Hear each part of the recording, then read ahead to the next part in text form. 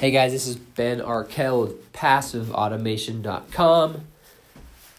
Just wanted to jump on, and if you can notice in my voice, I'm all congested, stuffed up, not feeling very well, but I wanted to come to you on a day like today because I'll be honest, I'm not feeling great.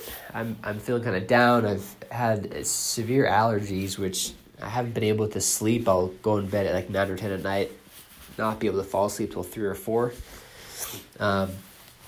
which is obviously affecting all other parts of my life, with my family, with my work, and with affiliate marketing, and not having time to do anything. But instead of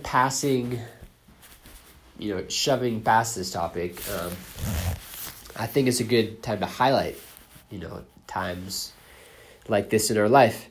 And I want to tell a story about my boy, Evan, who has a great love for baseball. I only let him play for a few years, though, because it just took so long. I love baseball. I grew up in Boston, and I'm a Boston Red Sox fan, so I really love baseball. I love the smell of the park, love the hot dogs, love the being in the stadium. But watching it as a parent with your kids, it was really boring because his first season, the pitcher in the first couple of games, he'd walk every single batter. And it got to the point where I told Evan, you need to go talk to the coach and tell him you can pitch. Anyway, so I want to talk about the story about Evan in baseball and relate it to just the bad days and allowing them to come, and then not letting them affect tomorrow. So Evan talked to the manager and said, hey, I can pitch. And so the manager actually let him pitch. And Evan was super good.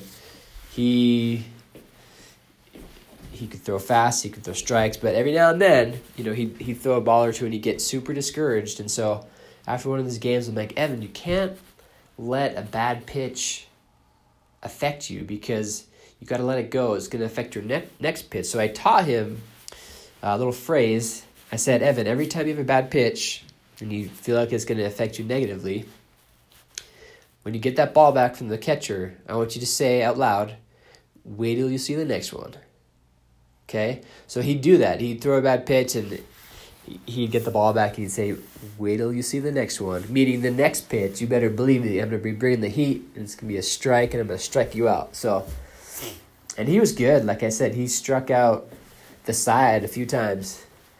Now, relating that to my current situation and possibly your situation, I was talking with another buddy of mine who, he was looking at all the success that other affiliate marketers are having, and he's like, I've been doing this for 3 years and I'm not seeing anything, and he was getting down on himself. And you know what? Specifically when you have bad days, you just need to let them happen.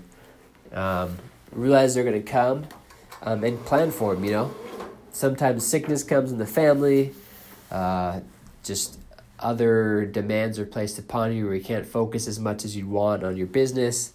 You got to ride those waves. Dave Ramsey, who I look up to a lot, he talks a lot about a roller coaster, and he said the only person who gets hurt on a roller coaster is the person who stands up, who tries to get off. So there's ups and downs in a roller coaster, in your business, in your life. There's ups and there's downs.